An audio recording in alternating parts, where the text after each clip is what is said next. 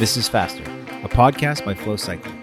In each episode, we interview industry experts to educate you, challenge you, and even change the way you train so you become faster.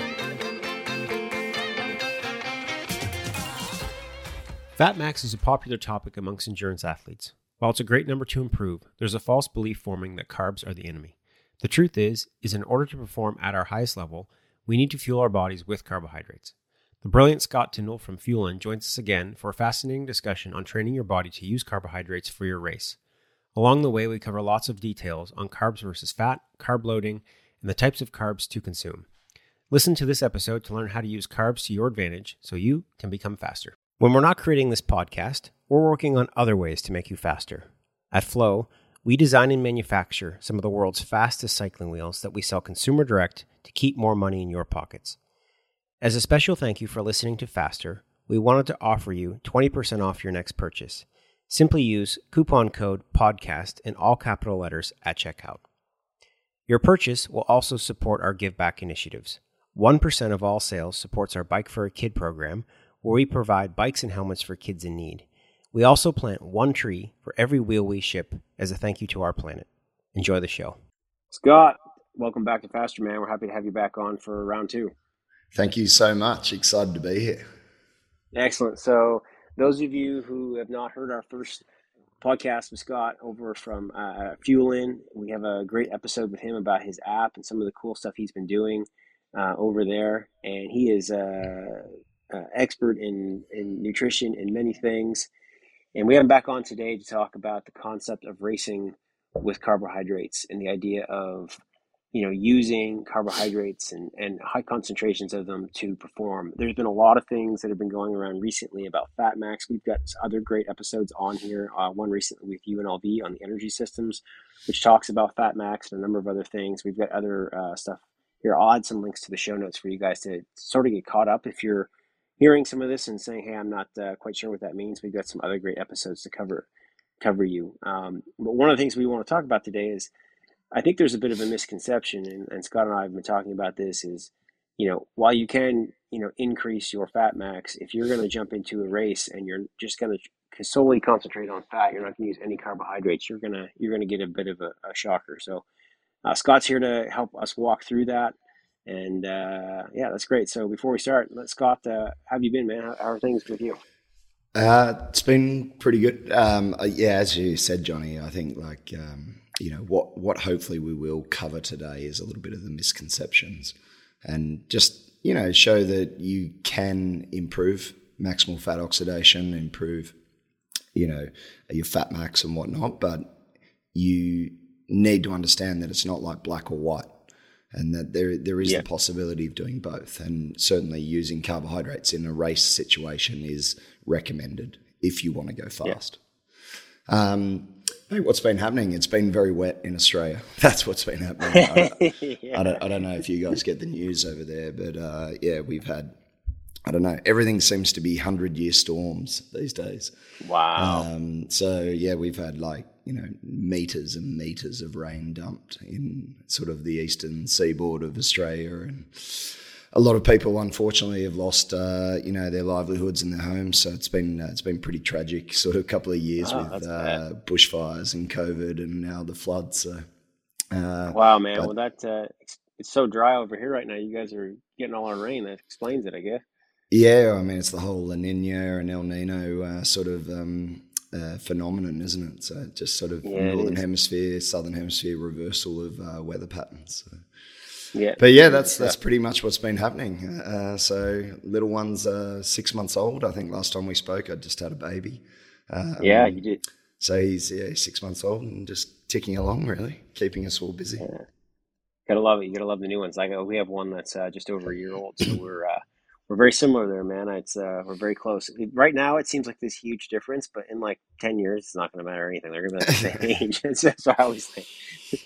No. So that's been happening, and then Fuelin, and it was great. I think when we first caught up, Fuelin was just sort of getting going with the iOS app. I don't even think we had an iOS app at that point in time. It's just been going from strength to strength, and more and more teams and more athletes are getting on board, and it's just great to see people utilising, nutrition driven by science and with a purpose, and that's what we're all about. I love that. So, for people that didn't hear the first episode, brag on yourself just a little bit. You got quite the background, man. You work with a lot of great people, a lot of great teams. Tell them a little bit about yourself. Obviously, I'm Australian, and my background was physiotherapy. I did a master's in sports medicine and postgraduate diploma in performance nutrition. Been lucky enough to live in 5 countries around the world and work with a number of sporting organisations and sporting codes. So from professional rugby, professional cricket, rowing, professional sailing with the America's Cup, Team Oracle, Toronto Maple Leafs in Canada with ice hockey or hockey, and then Ironman with a number of professional athletes over the past couple of years. And it's my passion now is way more into nutrition, and that's where I've really focused my attention over the last 5 to 6 years. And that has resulted in developing a company called Fuel which provides performance nutrition programs for triathletes and endurance athletes, and it syncs in with today's plan and with Training Peaks. So whatever your coach delivers to you, you receive a plan that is adapted to your exact training program. So it's not a PDF, it's all done through a mobile phone-based app, and it's very agile, and so far the feedback's been amazing. All right, so let's talk about this whole carbs versus fat 101 thing. So I think, there's some things, if we define them, there's the idea of what there's low carb, but what is low carb? And what isn't low carb, I think, is the most important thing. So we've got ketogenic diet, which is low carb, but then you think of something like fat max. And what are the differences, and how do you define all of those different things?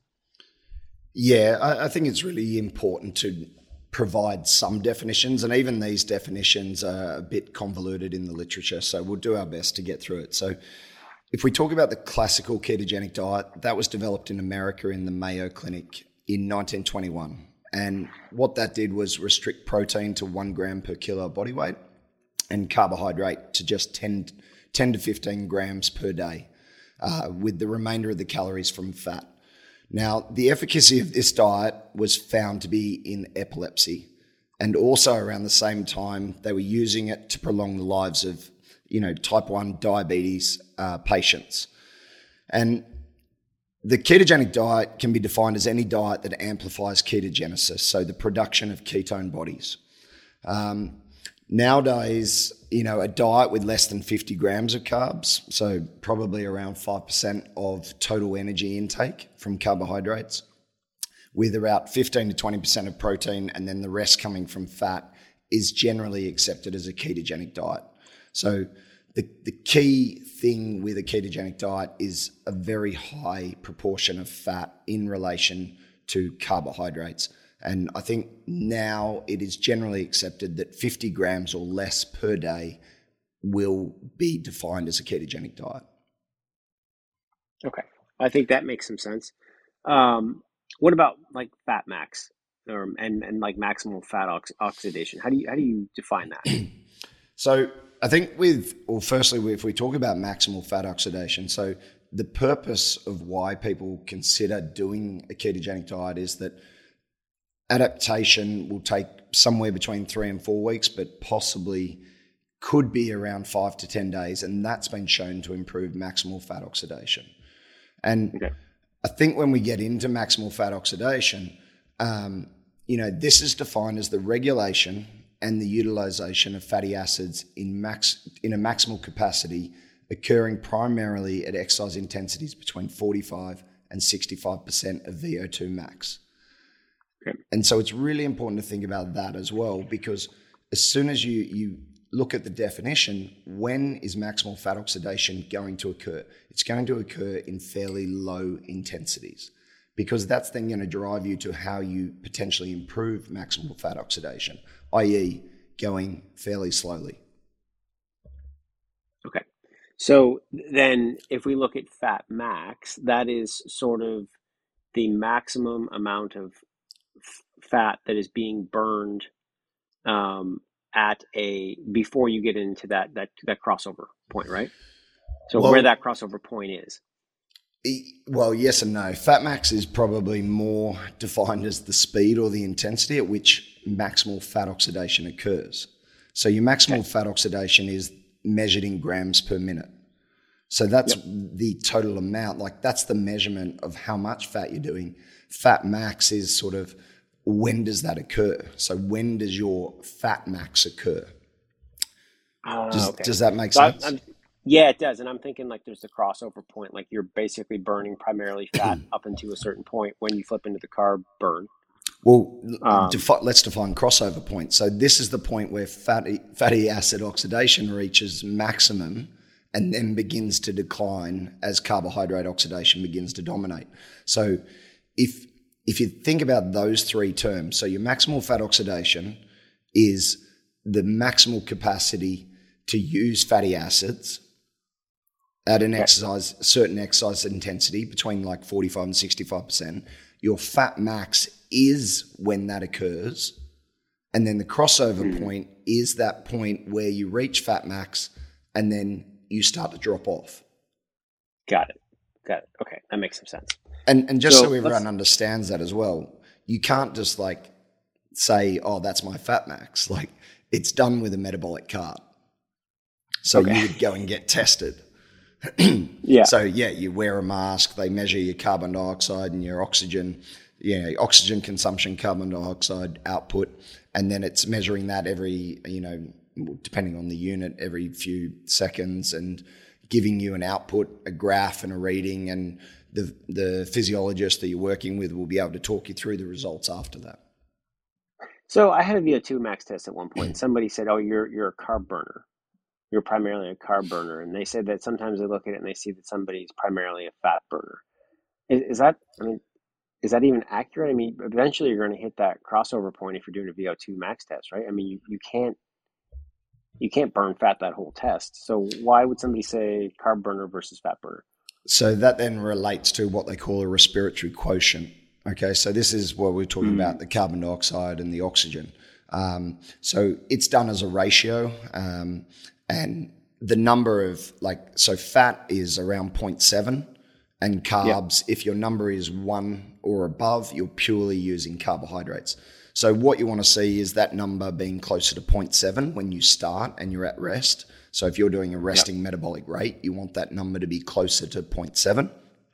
Yep. And then you want to see that number gradually increase as exercise intensity increases. And eventually it will get to 1 or above 1. And that's sort of a measure of how efficient you are at using fat and carbohydrates during a test as exercise intensity increases. Okay, that makes sense. Okay, I see what you're saying now. So if we look at the science behind carbs as a fuel and fat as a fuel, can you walk through the differences and how they're both consumed as fuels? Yeah, I think it's interesting, isn't it? With all of this, it's like, is it theory? Is it science? And I think there's enough scientific literature these days to say that the research behind carbohydrate utilization at higher intensity is fairly established. And so I think everyone needs to sort of just step back a little bit and just say, okay, what does the science actually say? And it is pretty categorical in terms of saying if you want to go at a certain percentage of your maximum capacity, then carbohydrates are going to be the fuel choice, the preferred fuel choice. And I don't think anyone can argue with that these days. So, I mean, look, it's all about oxygen delivery into the mitochondria and then the availability of either carbohydrates or fat as a fuel substrate or a fuel choice. And that fuel choice is, the primary purpose of that is to resynthesize ATP for muscular contractions. So it's not like a switch though. And this is the thing as well that always makes me laugh. And I think even when you read the literature and you read through textbooks, it's like, oh, okay, it's 65%. That's when it's going to all suddenly switch over. And before that, you only use fat. Or as soon as you hit 65% of your VO2, you're going to use carbohydrates. And it's just not the case. Like, it's a continuum and there's like this paradigm shift. as the body goes from utilizing fat as a fuel source into using carbohydrates as a fuel source. Yeah. That's one of the things when we talked about with UNLV, it's one of the things was another common misconception, and I know it's a bit off topic, but it's the idea around lactic acid buildup. And it's like people think that they only create lactic once they hit a certain point, but you're always producing lactic. It's just your ability to basically flush that lactic from the system. Once you're above that point, then the lactic acid starts to build, and that's why you feel the burn, which I thought was fascinating to learn. So it sounds like lactic's a fuel source. It's your inability to use lactate as a fuel source that then causes the increase in pyruvate, and it's pyruvate that causes stuff to go wrong. Like it's not actually the lactate so much; it's more the byproduct. Yeah, okay. which is great to know. Yeah, definitely. I mean, and that was another thing for me. That's the first time I'd ever heard that lactate was used as a fuel source. But I mean, the energy systems are fascinating, and that's why I think this episode is pretty important, because I think there's just so much misinformation out there today about even the idea of like, hey, I'm going to convert myself into a fat burner. It's like they don't think that they need carbohydrates or burn carbohydrates. It's just not the case. Yeah. So, we're talking earlier, if you're a endurance athlete for higher intensities, anything over 65% VO2 max really is when carbs become your best fuel source, right? Yeah. And look, I mean, again, that 65%, what would 65% be for you in terms of heart rate? Oh, do you know? It's pretty low. Like I'm old. Like I'm 40. Yeah. What am I? 43. Like 65% of my VO2, like in terms of heart rate, it's really low. And so you're like, wow, is that when it switches over and I'm actually primarily using carbohydrates? I think my heart rate max was 198.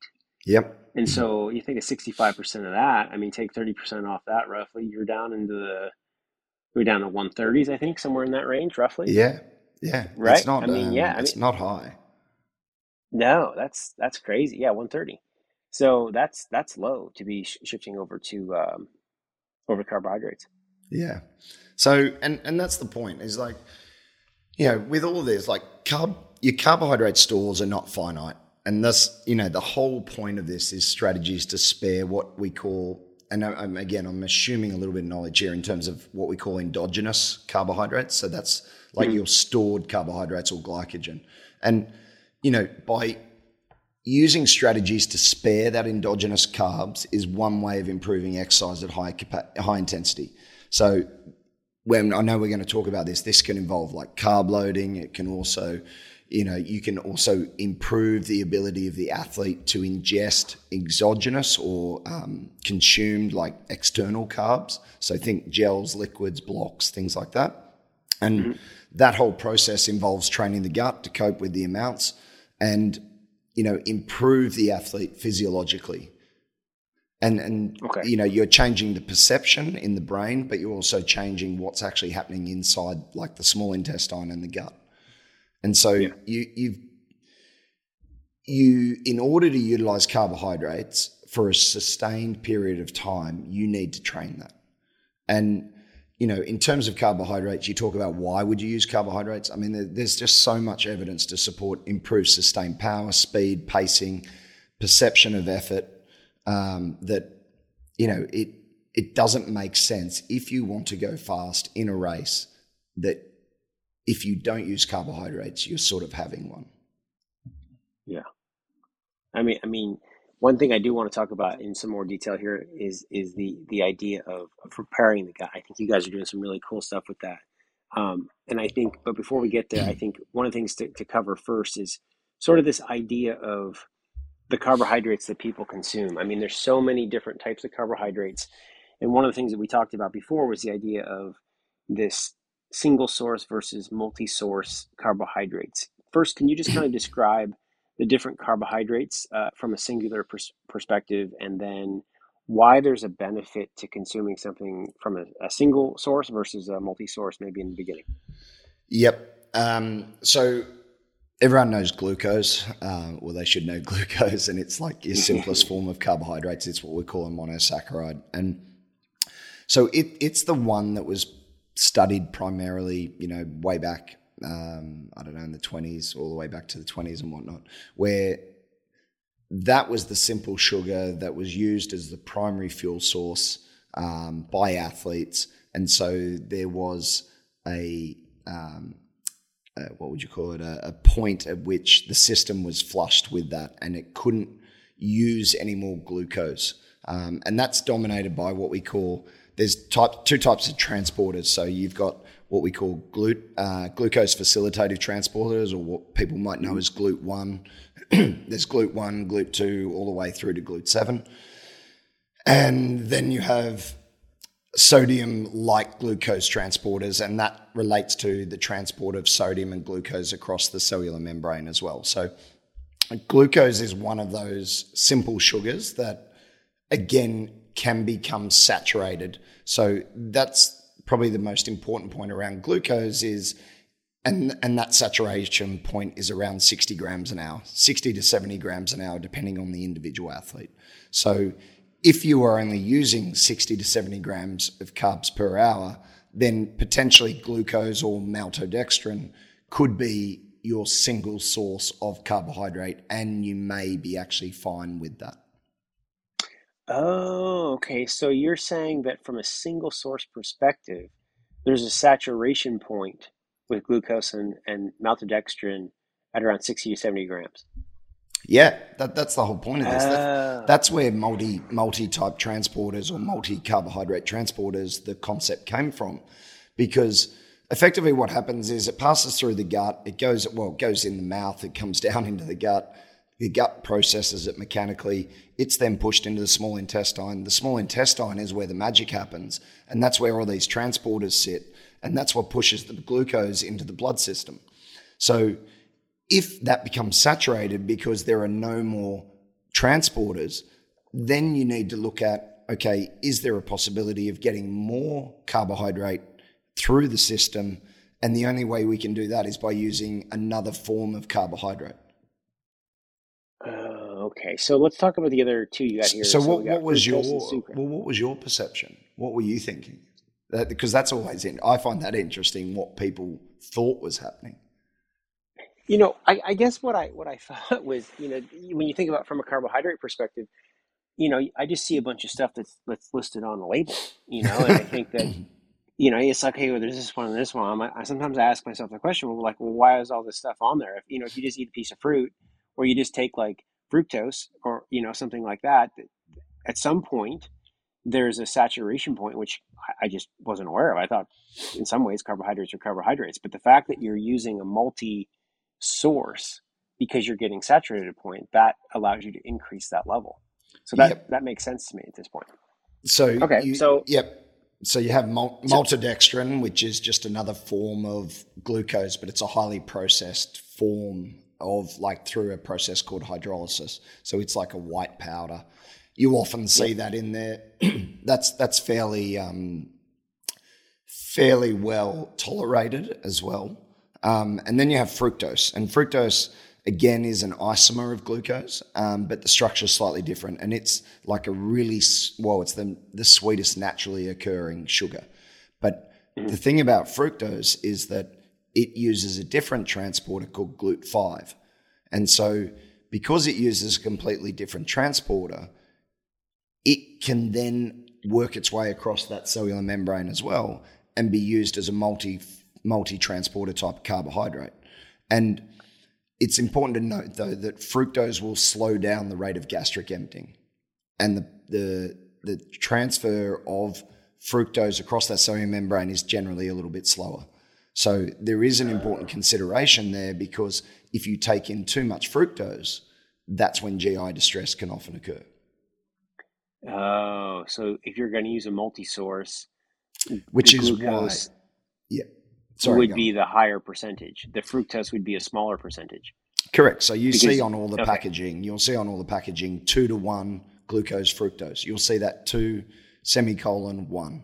And they'll market that because the ideal ratio from a marketing perspective is 2-to-1. But to be honest, there doesn't seem like I was listening to, I can't remember who I was listening to the other day, and they were explaining that the research behind that is actually fairly flimsy in terms of 2-to-1. It's just based around what could happen. Because then you have sucrose, and sucrose is another form of carbohydrate. It's table sugar.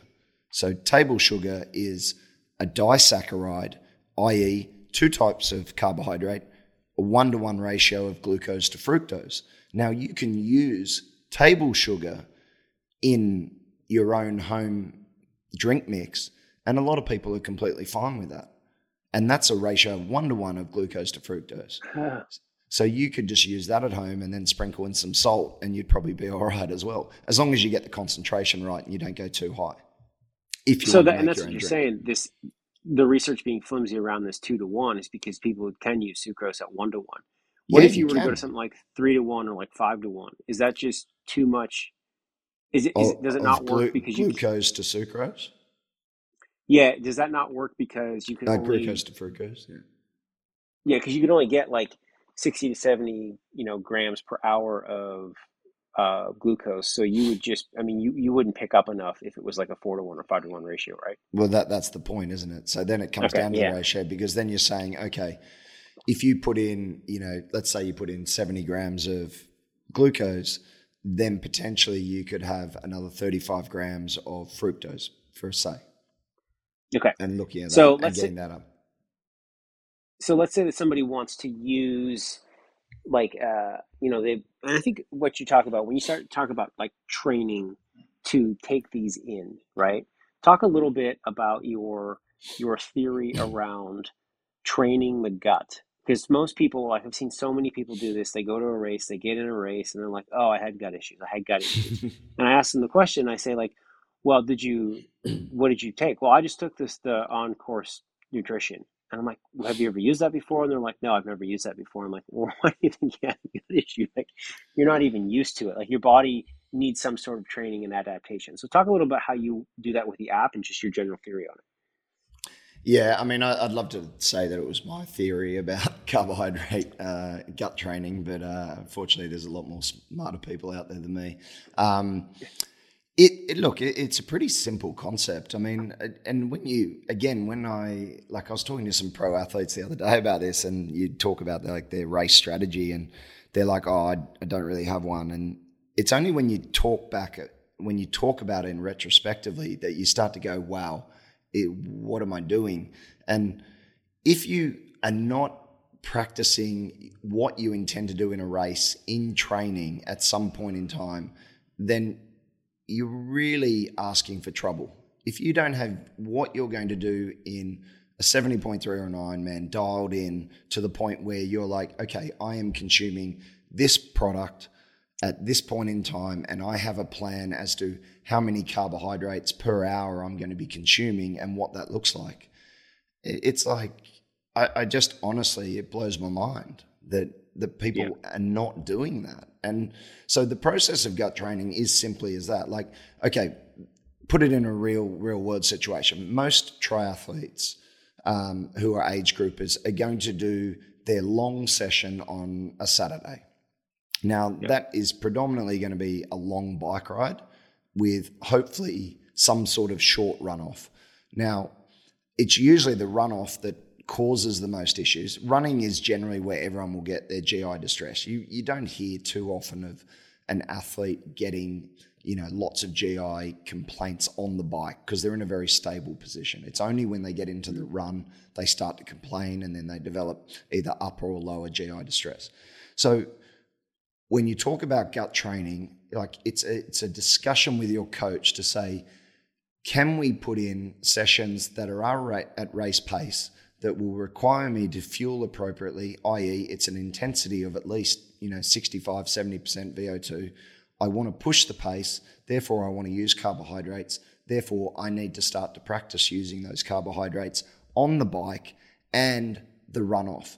Don't just do a 10-minute runoff or a 20-minute runoff and not practice that run off the bike, because it's the carbohydrates that you consumed on the bike are then going to be in the gut, and you're still processing them as you get off and you start to run, and then you've got that additional mechanical stress on the body, i.e. the bouncing up and down, that you need to then work out, can I cope with what I consumed on the bike whilst I'm now on the run?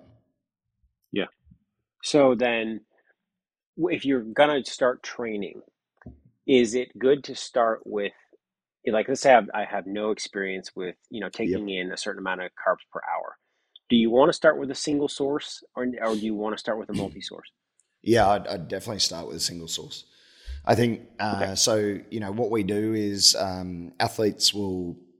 We're big into testing and getting data points for the athletes so they can start to learn what they're actually doing. So, encourage, and it goes with hydration as well. So, record yourself before a session, record yourself in terms of body weight, record your weight before the session, record your weight after the session, note down what you drank in terms of fluid consumption. And then you're also noting down what you actually consumed in terms of carbohydrates on the bike and also on the run, and splitting that up. So you would definitely start with, and more often than not, what we see is athletes are like, I'm great with carbs. I eat them all the time. And then it turns out they're eating 32 grams an hour, and they've done a 3-hour bike ride at 65, at race Yeah. pace. And you're like, well, Yeah. 35 grams an hour is not very much. And they're like, oh, but I felt like I was eating the whole time. And it's like, well, how often did you eat? And they're like, oh, every 40 to 60 minutes. And it's like, that's not really going to do the job if you really want to push, this consumption of carbohydrates and maximize your potential to go as fast as possible. Yeah. So what's a good source of a single source carbs for somebody to start with? What's easy for them to get in and start to train? There's plenty of glucose type, gels out there that are single source. I probably won't go into any particular products. I mean, what was one that someone said to me the other day? Coda. Coda is a brand in Australia, and one of the athletes here is using it. I personally don't like it, and I know we're going to talk about palatability, but I had it, and I was like, I tried it, and I nearly gagged, and I wasn't even exercising. So there is a massive personal preference here with gels and blocks. Yep. What you might find, lovely to consume, for the next 5 hours, I might find absolutely terrible. So I think looking at, and that's part of gut training, isn't it? It's like working out what products you can actually foresee yourself and actually practice consuming for an extended period of time. Because if you can't do that, then it's no good to you anyway. Is there any way to make something naturally? I know a lot of the packaged gel stuff or blocks or things like that, they're very processed and manufactured. Can you get a natural form of this? Could you get honey or agave or some type of maple? Is there any way to do something like that? Look, you could use maple syrup. I wouldn't recommend honey, just because it's so thick and probably very sticky. Maple syrup, Endurance Tap does one, and maple syrup is a naturally occurring sucrose, so it's got glucose and fructose in it. Yeah. It works very well. A lot of athletes we work with use Endurance Tap. It's also got a very low. I always get this wrong. Low viscosity, so it's very liquid. Yeah. So it literally just goes down, the hole. You can squirt it down there, and it's very easy to drink. And a lot of athletes are actually, what we've been doing more recently is putting gels in a bottle, so that they're not having to rip, the packets of gels anymore. They actually just put them in their bottle on their bike. So one of the bottles on their bike will actually be full of gels. So will contain around 22 to 24 gels, and that will get them through pretty much the entire race.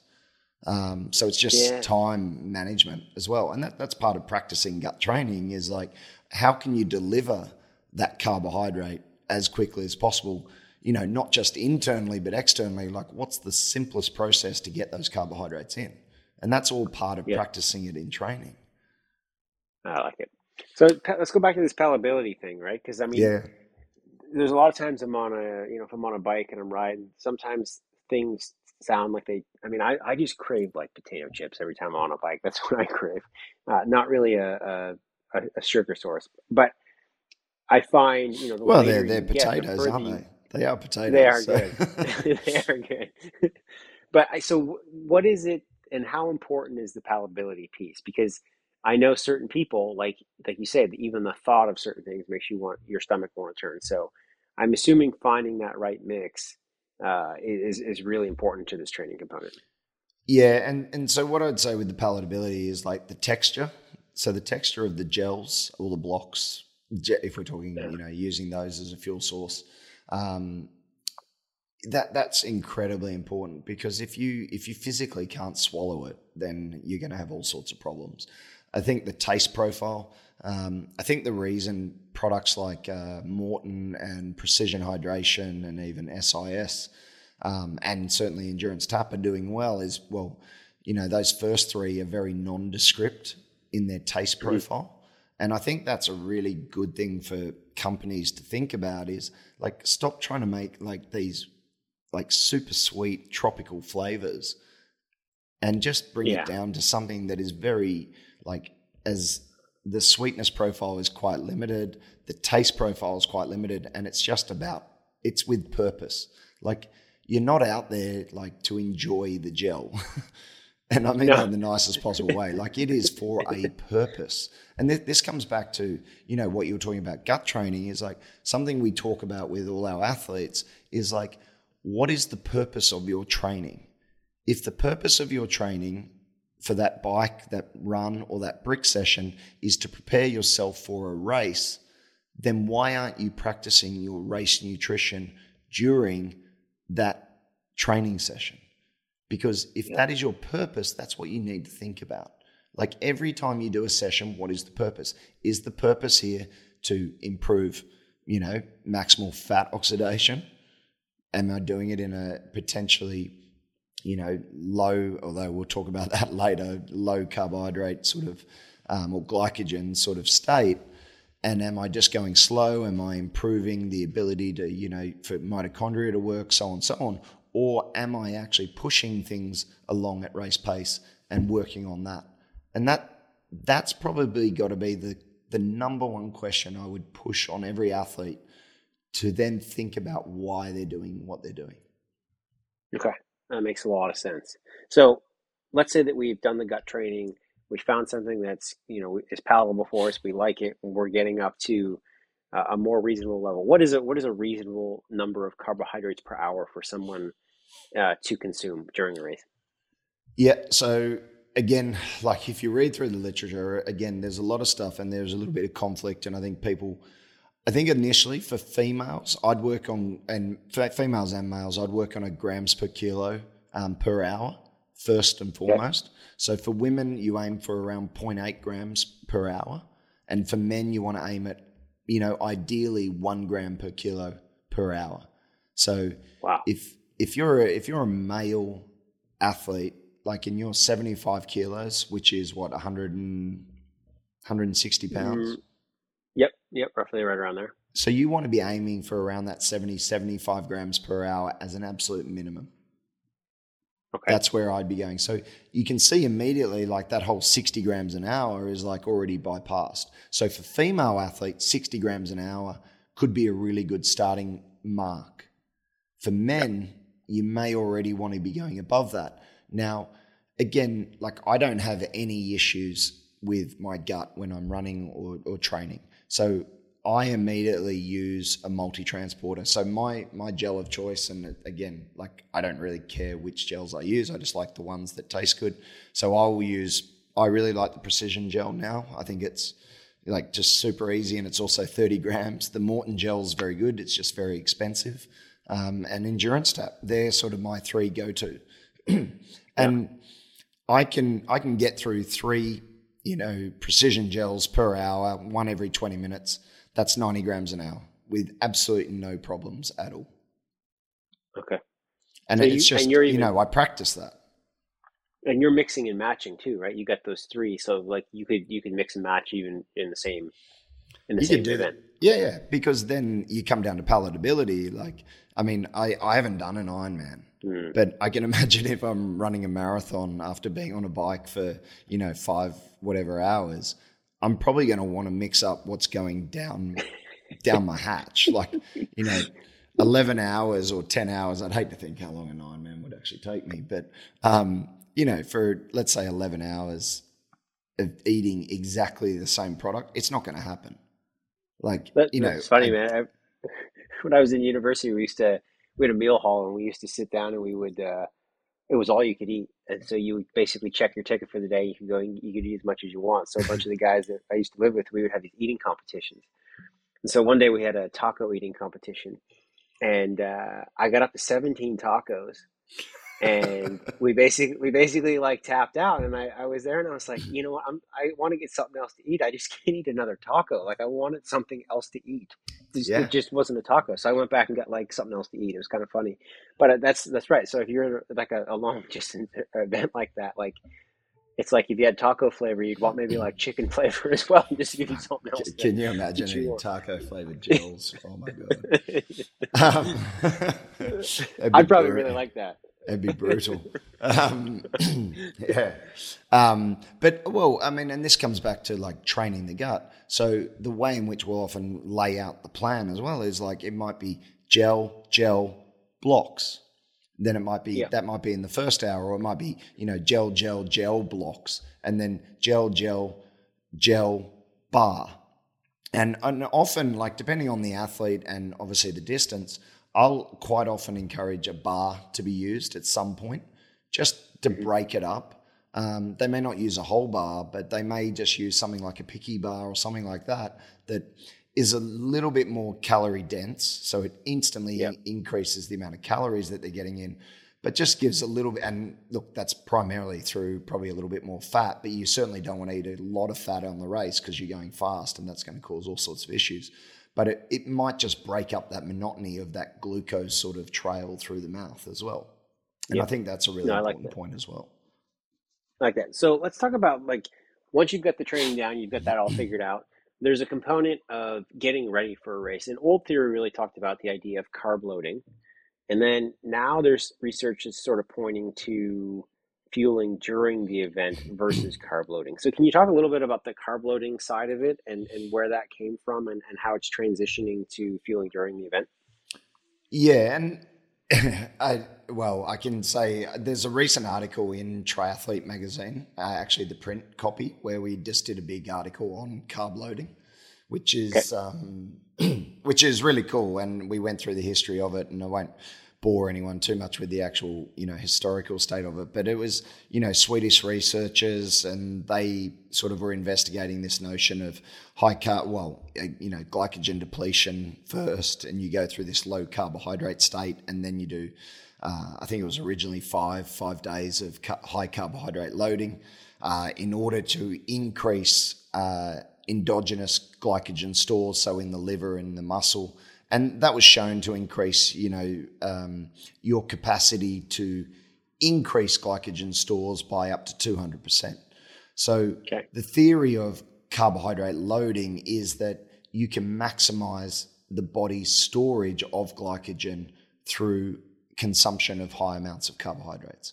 And the theory Okay. behind that is therefore you have more glycogen, which therefore should help you produce more power, more speed for a longer period of time at an exercise intensity that requires the predominant use of carbohydrates. Okay. So so then that's the carb loading side of it. So but Well, but it then changed. So then more research came out that actually you don't need to do like the glycogen depletion. You don't need to do low days of carbohydrates. You can probably maximize carbohydrate or glycogen stores just by sort of 24 to maybe 48 hours of high carbohydrate loading. And when we're talking about high carbohydrate loading, we're talking sort of, 8 to 12 grams of carbs per kilo of body weight in those days okay. leading up.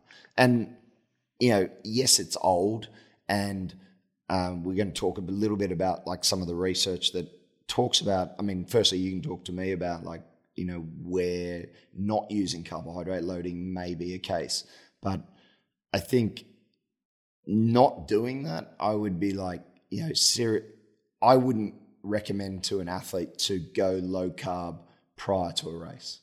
I think it would No. be silly.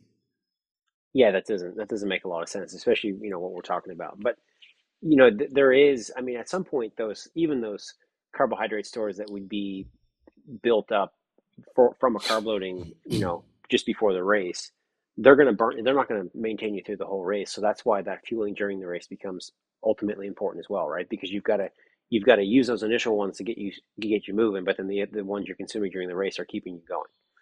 Absolutely. So that's Yeah. where like this whole, exogenous feeding comes from. So like the whole idea is that if you can take in large amounts of exogenous or consume carbohydrates, you can then keep your blood sugars fairly stable, which therefore means that you could potentially, and what they're showing is that stored muscle glycogen is then spared.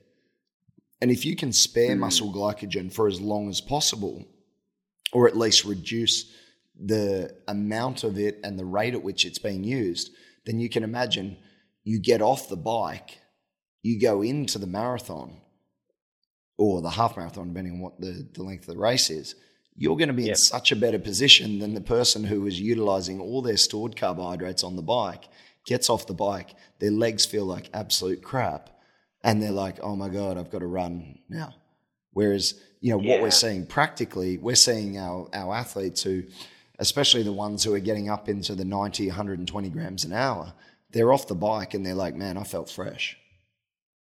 Yeah, because you're using the carbs you're pushing through the body as opposed to the stores in the muscles. Correct. Correct. And That's a big one. there is also a neural drive here. We know that carbohydrate can reduce the rate of perceived exertion. It's stimulating the brain, and that's where, whether we get into it or not, that's where the whole mouth rinsing sort of stuff comes from. It's a neural drive as much as anything. And so carbohydrates are going to play, like, from a central drive perspective to an actual physiological perspective, they're going to be doing you a lot of favors, again, if you're going at an intensity that requires them to be used. Okay, so we gotta jump on this because you mentioned this before. You talking about this mouth rinse carbohydrate fueling, which I've never heard of before. So you gotta explain this one. So mouth rinse, I mean, it's one of those ones where you can use, we used to always talk about it, using it for fatty athletes, because you don't want them taking in carbs. Effectively, what you're doing is swishing a high concentrated carbohydrate solution around in the mouth. You do it for 10 seconds and you do it repeatedly every 15 minutes. And over, periods of high exertion and decent amounts of time, you can have comparable results to actually ingesting the same, well, carbohydrates. Like it's used way more in intermittent type sports. So think football, soccer, or what people Hockey. call soccer, Yeah. hockey, things Yeah. like that. If you didn't want to actually consume the carbohydrate, would I recommend it to triathletes as a strategy to get through an entire race? Probably dependent on the race. I think for a sprint, maybe you could. Again, I wouldn't necessarily recommend it, but you could potentially do it. But it could be one of those strategies that an athlete could use if they physically can't swallow anything. So you imagine, I'm sure you've been in that situation where you've been in the race and your gut may be churning and you're just not feeling good. It could be that opportunity to grab a Gatorade, swish it around in the mouth 10 seconds, and then spit it out. And it should actually help you continue going at that rate at which you're going, depending obviously on a number of factors, like if you're cramping in terms of your guts and stuff like that. But it is an effective strategy and it's been studied, fairly extensively. So what is actually happening? Is there like some sort of absorption through the skin in the mouth, or is it literally you're tasting it and your brain is reacting as if you're eating Oh God, you're going to get me on the physiology. There's some sacs, some glands in the mouth. I think they're called buccal glands. I'll probably get pulled up on this, but it is. I think you're absorbing I think there's some absorption of carbohydrate through the mouth, it? Okay. but what it is stimulating the neural drive, so the nervous system, to light up the areas in the brain that are perceiving that you're actually getting carbohydrates. And then that's doing like a central drive down into the body, which then gives you that perception of, okay, I feel great. I've actually had something sweet. And so you're able to continue going. I probably completely butchered that. And, but No, but it's the someone will theory. do The it. But theory is that's the theory of it. The theory sound it sounds like some sort of like survival hack that I would be like if I'm out and I know I have like a 24-hour journey to get back to where I am because my plane crashed and I only have like one bottle of Gatorade. I just like put it in my mouth and swish it around and then keep spitting it back in the bottle so I could like actually make it back to where I needed to go. Yeah, That's I don't know if you. It's actually that's very interesting. Yeah, I don't think anyone ever actually keeps the product that they spit out. So hey yeah, man, in a I'm not survival sure. situation, I might do it. Yeah, but it's probably it could keep you alive. You never know. So um, Definitely. it's. I mean, you go back though. Like let's talk about like. Um, you talk about carb loading and you talk about like there might be all this sort of like theory about like, oh, is it required now? And people are maybe saying, oh, carb loading's outdated. You don't need to do it. Like James Morton, great researcher, great, practical clinician. He had 2 studies come out of his PhD students this year, which were just so cool. So what was it, 2022? The students highlighted that reduced effort and capacity to produce peak power output when muscle glycogen stores were lower and when they were lower than what we call 300 millimoles of wet muscle. Now, you're not going to be able to effectively tell if you're less than 300 millimoles, but what they did was they did a glycogen depleting session in the evening. They then did 3 types of diet. So one group had 0 carbs, one had moderate, which is I think was around 3.2 grams per kilo body weight, and then the higher amount of carbohydrates I think was around 7 grams per kilo body weight. And then they consumed that, and they did that 6 hours before going to bed. They then slept. They then in the morning they did like a maximal capacity to test, and what they were looking at was, because you hear about all these sleep low, train low type protocols. I don't know if you've heard about that stuff. Yep. Yep. We had somebody on talk about that. Yep. Okay. So they were looking at those markers because James was one of the the guys who started that whole investigation and research sort of standpoint. But what they found was like all the physiological markers were pretty similar between the groups. But what they did found is that they just couldn't produce the amount of peak power if you had the reduced muscle glycogen. So if you're effectively, what it's saying is that maybe all those physiological markers that are related to like glycogen depletion and then sleeping low and then training low, they're all the same regardless if you're consuming carbs or not. But the take-home message was the practical output, i.e. the ability to perform like a lot of exercise, was reduced in the groups that took on lower amounts of carbs. Yeah. And so what you're looking at there is the practical implications of that are simply, if you want to do a lot of training at high intensity the following day, you need to be consuming carbs the day before. Like that is it. And so in a practical sense, where a lot of people get it wrong is like, and I was talking about this with one of the coaches that I work with, Elizabeth Impen.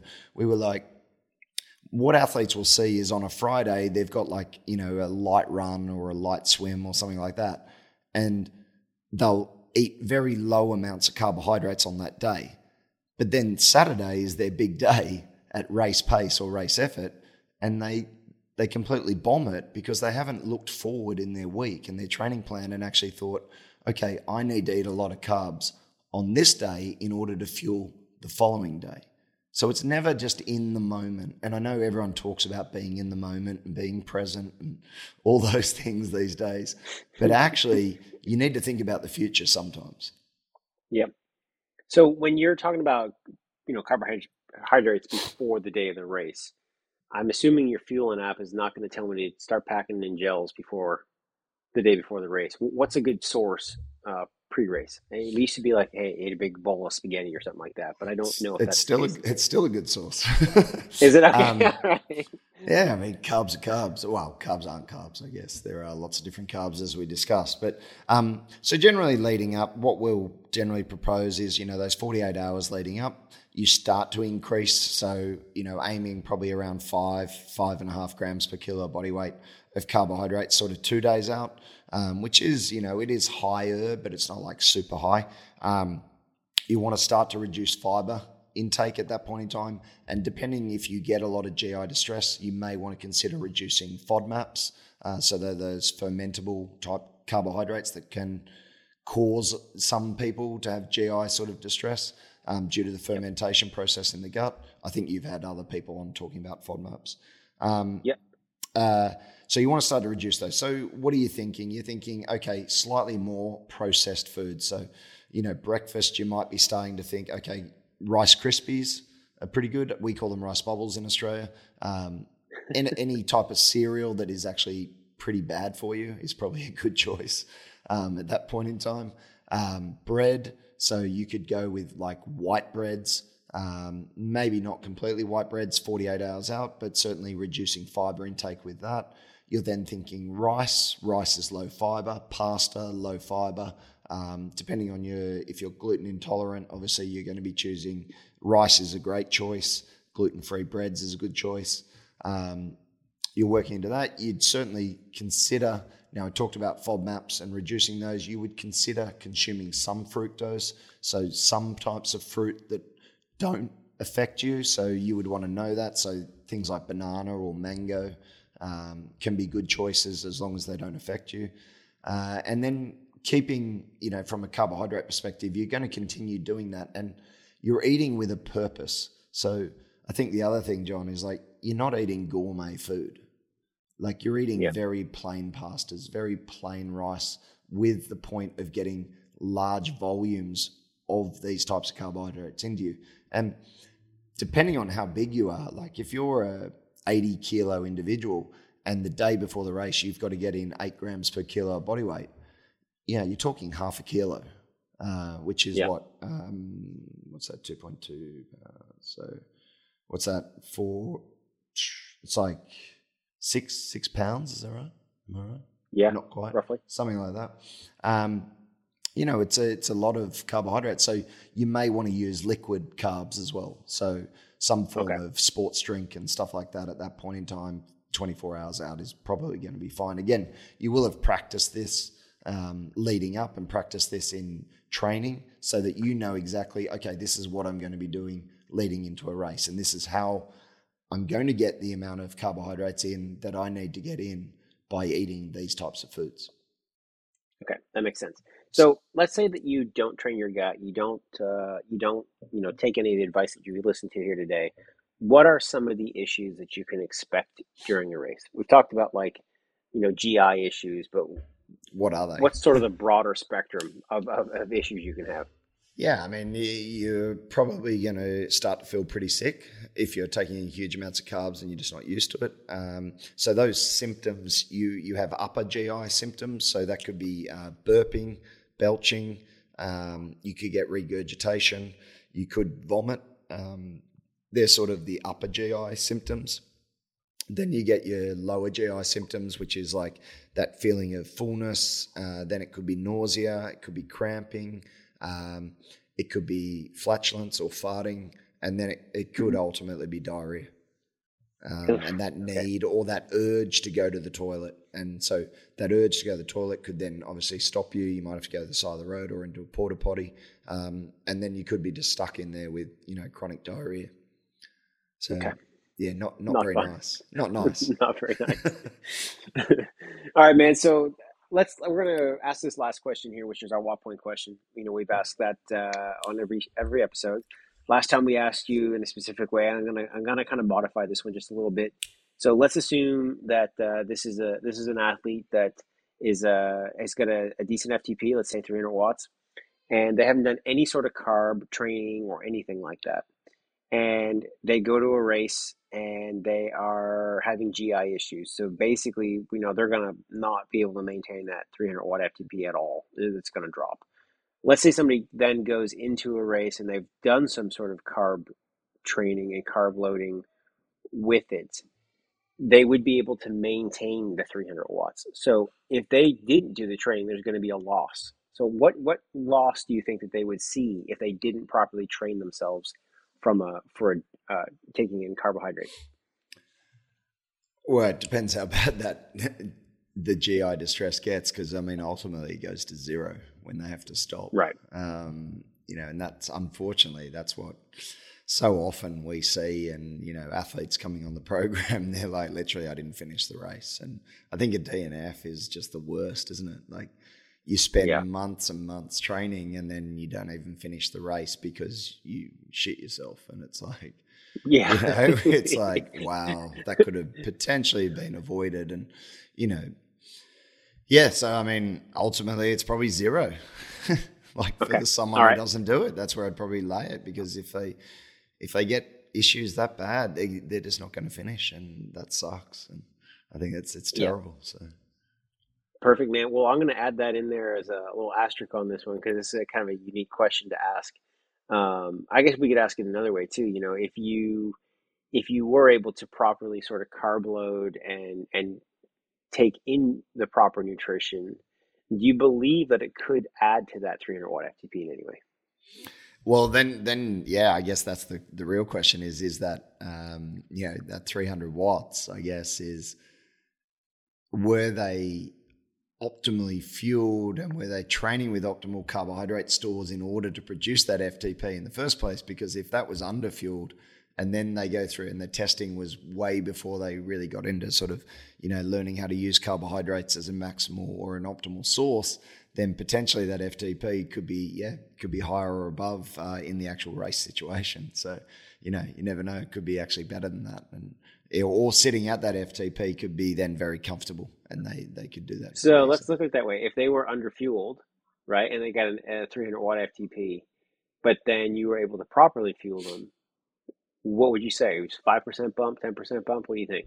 Oh, hard to say. Hard to say. All right. Maybe 5-10%. I don't know. It's I think the thing that, well, let's put it another way, it would probably be much easier to maintain. So the maintenance of that ability, and I think that's what coaches talk about a lot, is like, it's that consistency, isn't it? Like, what were you consistently holding in that effort? And like, I always know whenever I talk to the athletes who, do the best in their races, they're like, man, I just nailed it. I held my power the entire time, and it was just clockwork. And, I fed every 15 minutes, and it was just like, I was like gel blocks. And they're like, my power just sustained, and I got off the bike and I felt like a bull. And you're like, that's awesome. That's awesome. Excellent. Well, thank you very much, Scott. You're, again, wealth of knowledge. Enjoy that little boy of yours. I know we're definitely enjoying ours here. So we'll have to keep in touch, and best of luck with fueling, man. But thanks for this. People are going to love this one. Awesome, John. Thanks for listening to Faster. If you enjoyed this episode, please share it. Leave a review or teach a friend what you learned today. For more great episodes on getting faster, subscribe to this podcast. While you're on your next ride, be kind to one another and ride safe.